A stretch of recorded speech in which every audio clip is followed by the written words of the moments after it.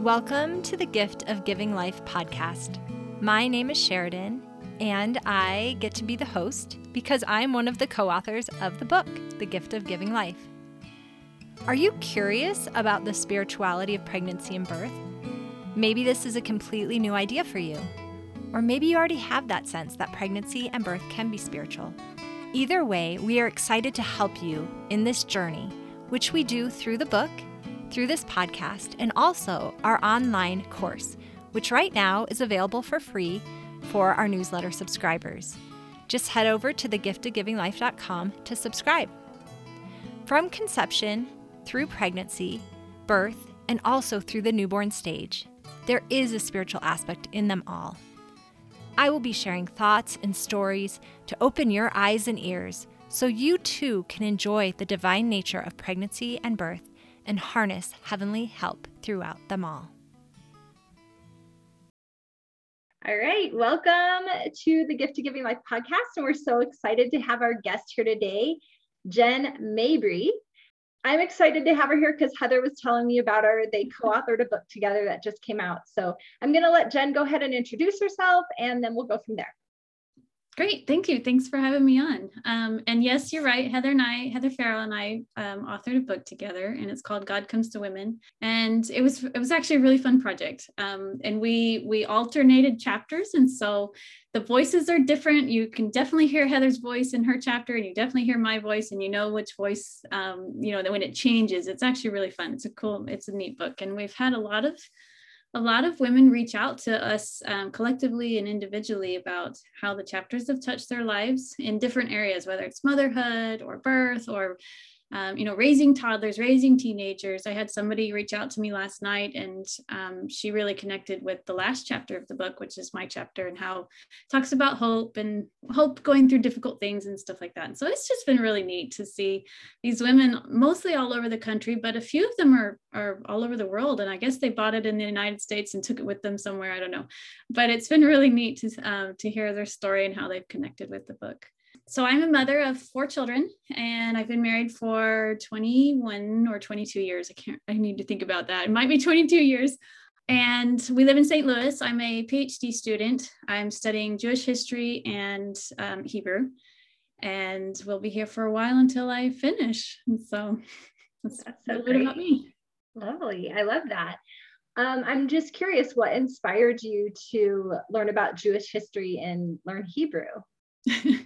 That's kind of a long story. I've been interested in history for a long time, and I kept going back to the Jewish aspect of history, kind of foundational components of the Bible, and I realized that I didn't know very much, and I just became fascinated not only with their language but their culture, and that just kind of spun into, well, why don't I finish a degree in history and then continue with a graduate degree, and now with going into a PhD. And so it's been wonderful. I've never regretted the decision to go back to school. I went to school originally like 20 years ago for interior design, and that was fun, but I left the program without finishing, and I didn't have a heading of what to do or where to go. And so I ended up having my children, and then it finally came to me what I like, my true passions and what I really love. And so my husband and my kids have been really supportive, and they've just watched me go, and they've been supportive of me staying up late at night, and I study every night, usually starting around 7:30 till about 10:30 or 11,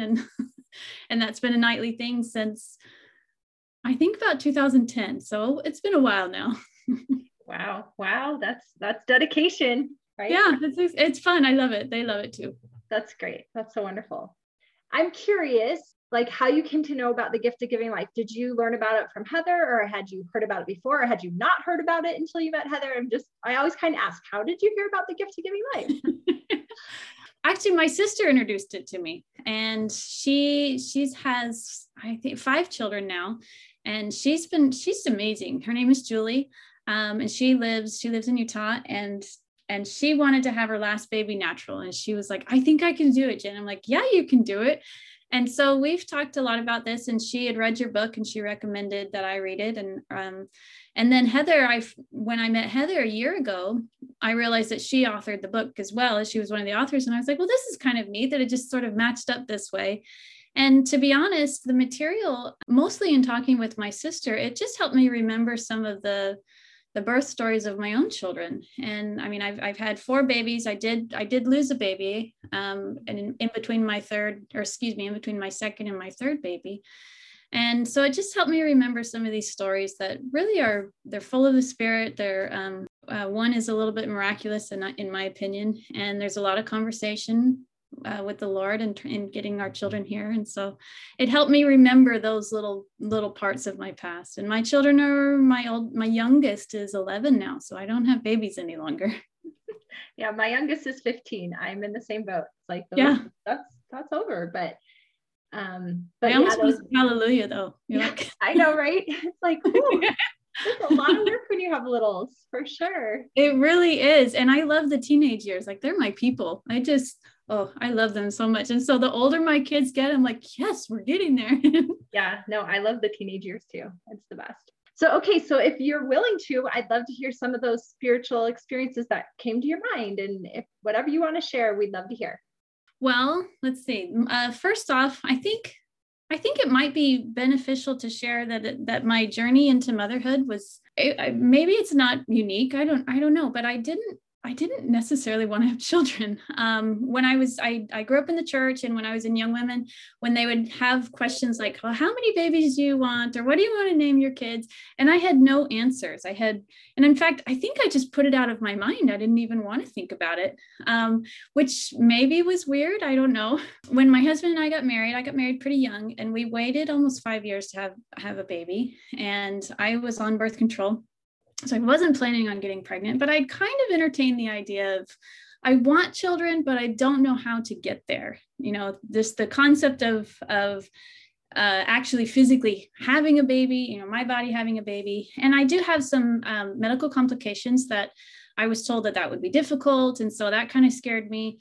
And yet at the same time, I did end up getting pregnant with our first, and this was in 2002. And I had her in 2003.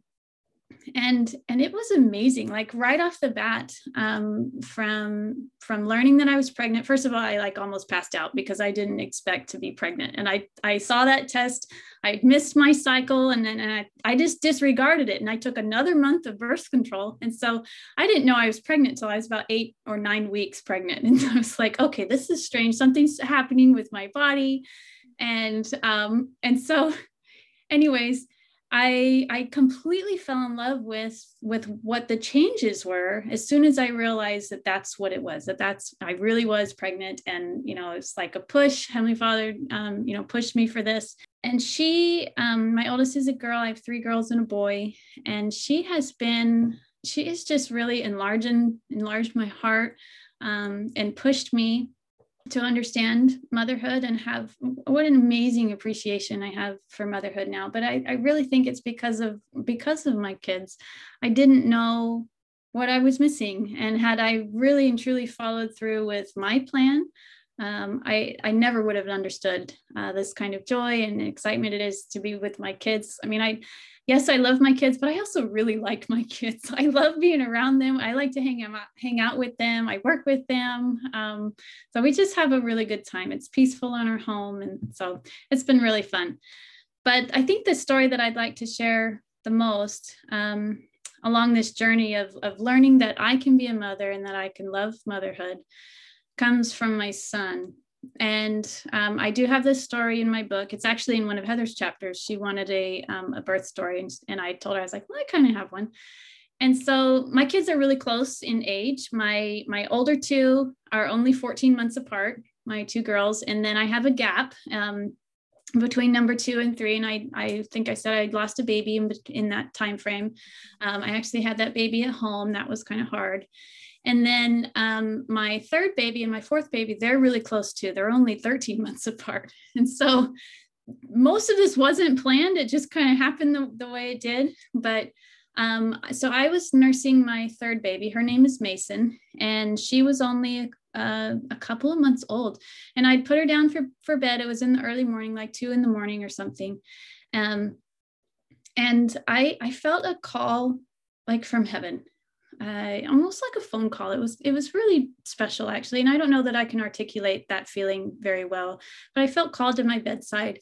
My husband was asleep, the household was quiet. And so I knelt down, and it was just immediate. It was that I felt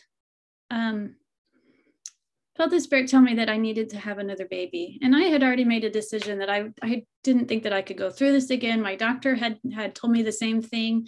In fact, they were pushing for me to have a hysterectomy, and I wasn't quite ready for that. But I didn't necessarily want to have another baby. And my patriarchal blessing, there's a line in there that says that I will have both sons and daughters. And I had at that point had 3 daughters.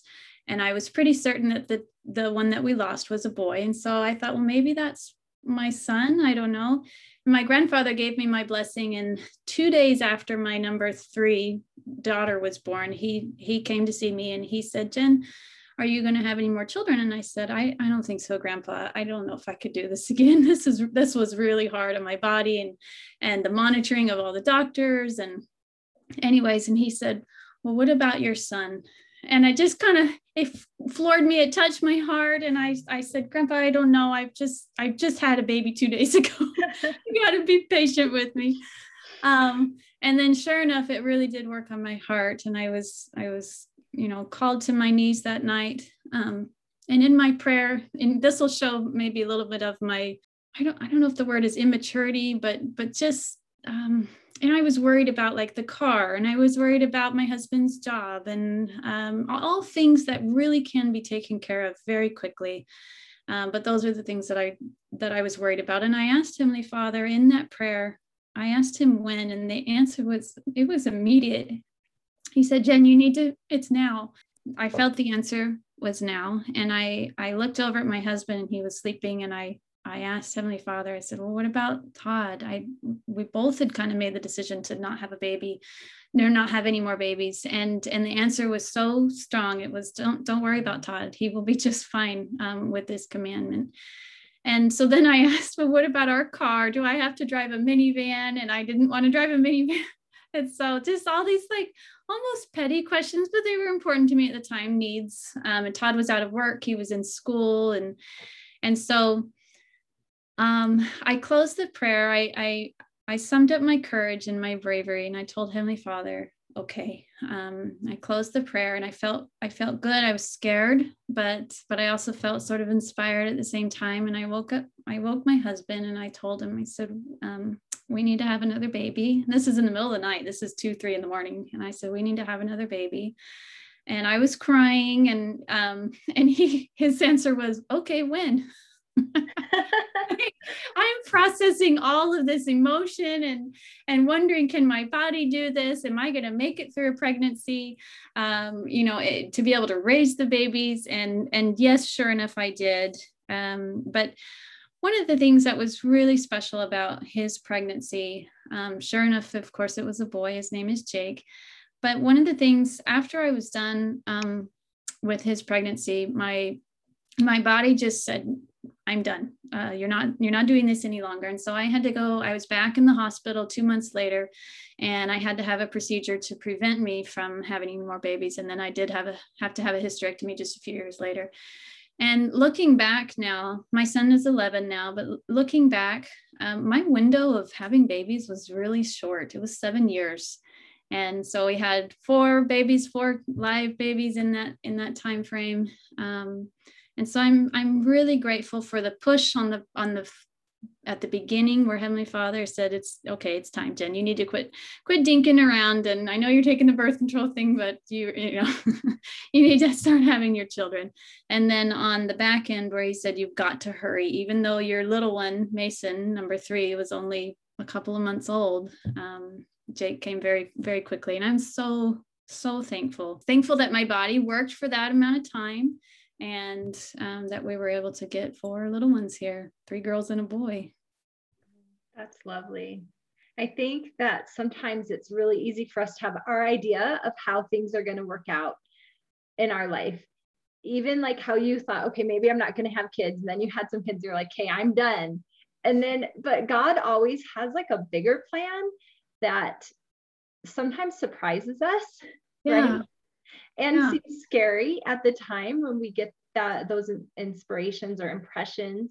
But when we have the courage to get confirmation and then move forward, there's always blessings that come.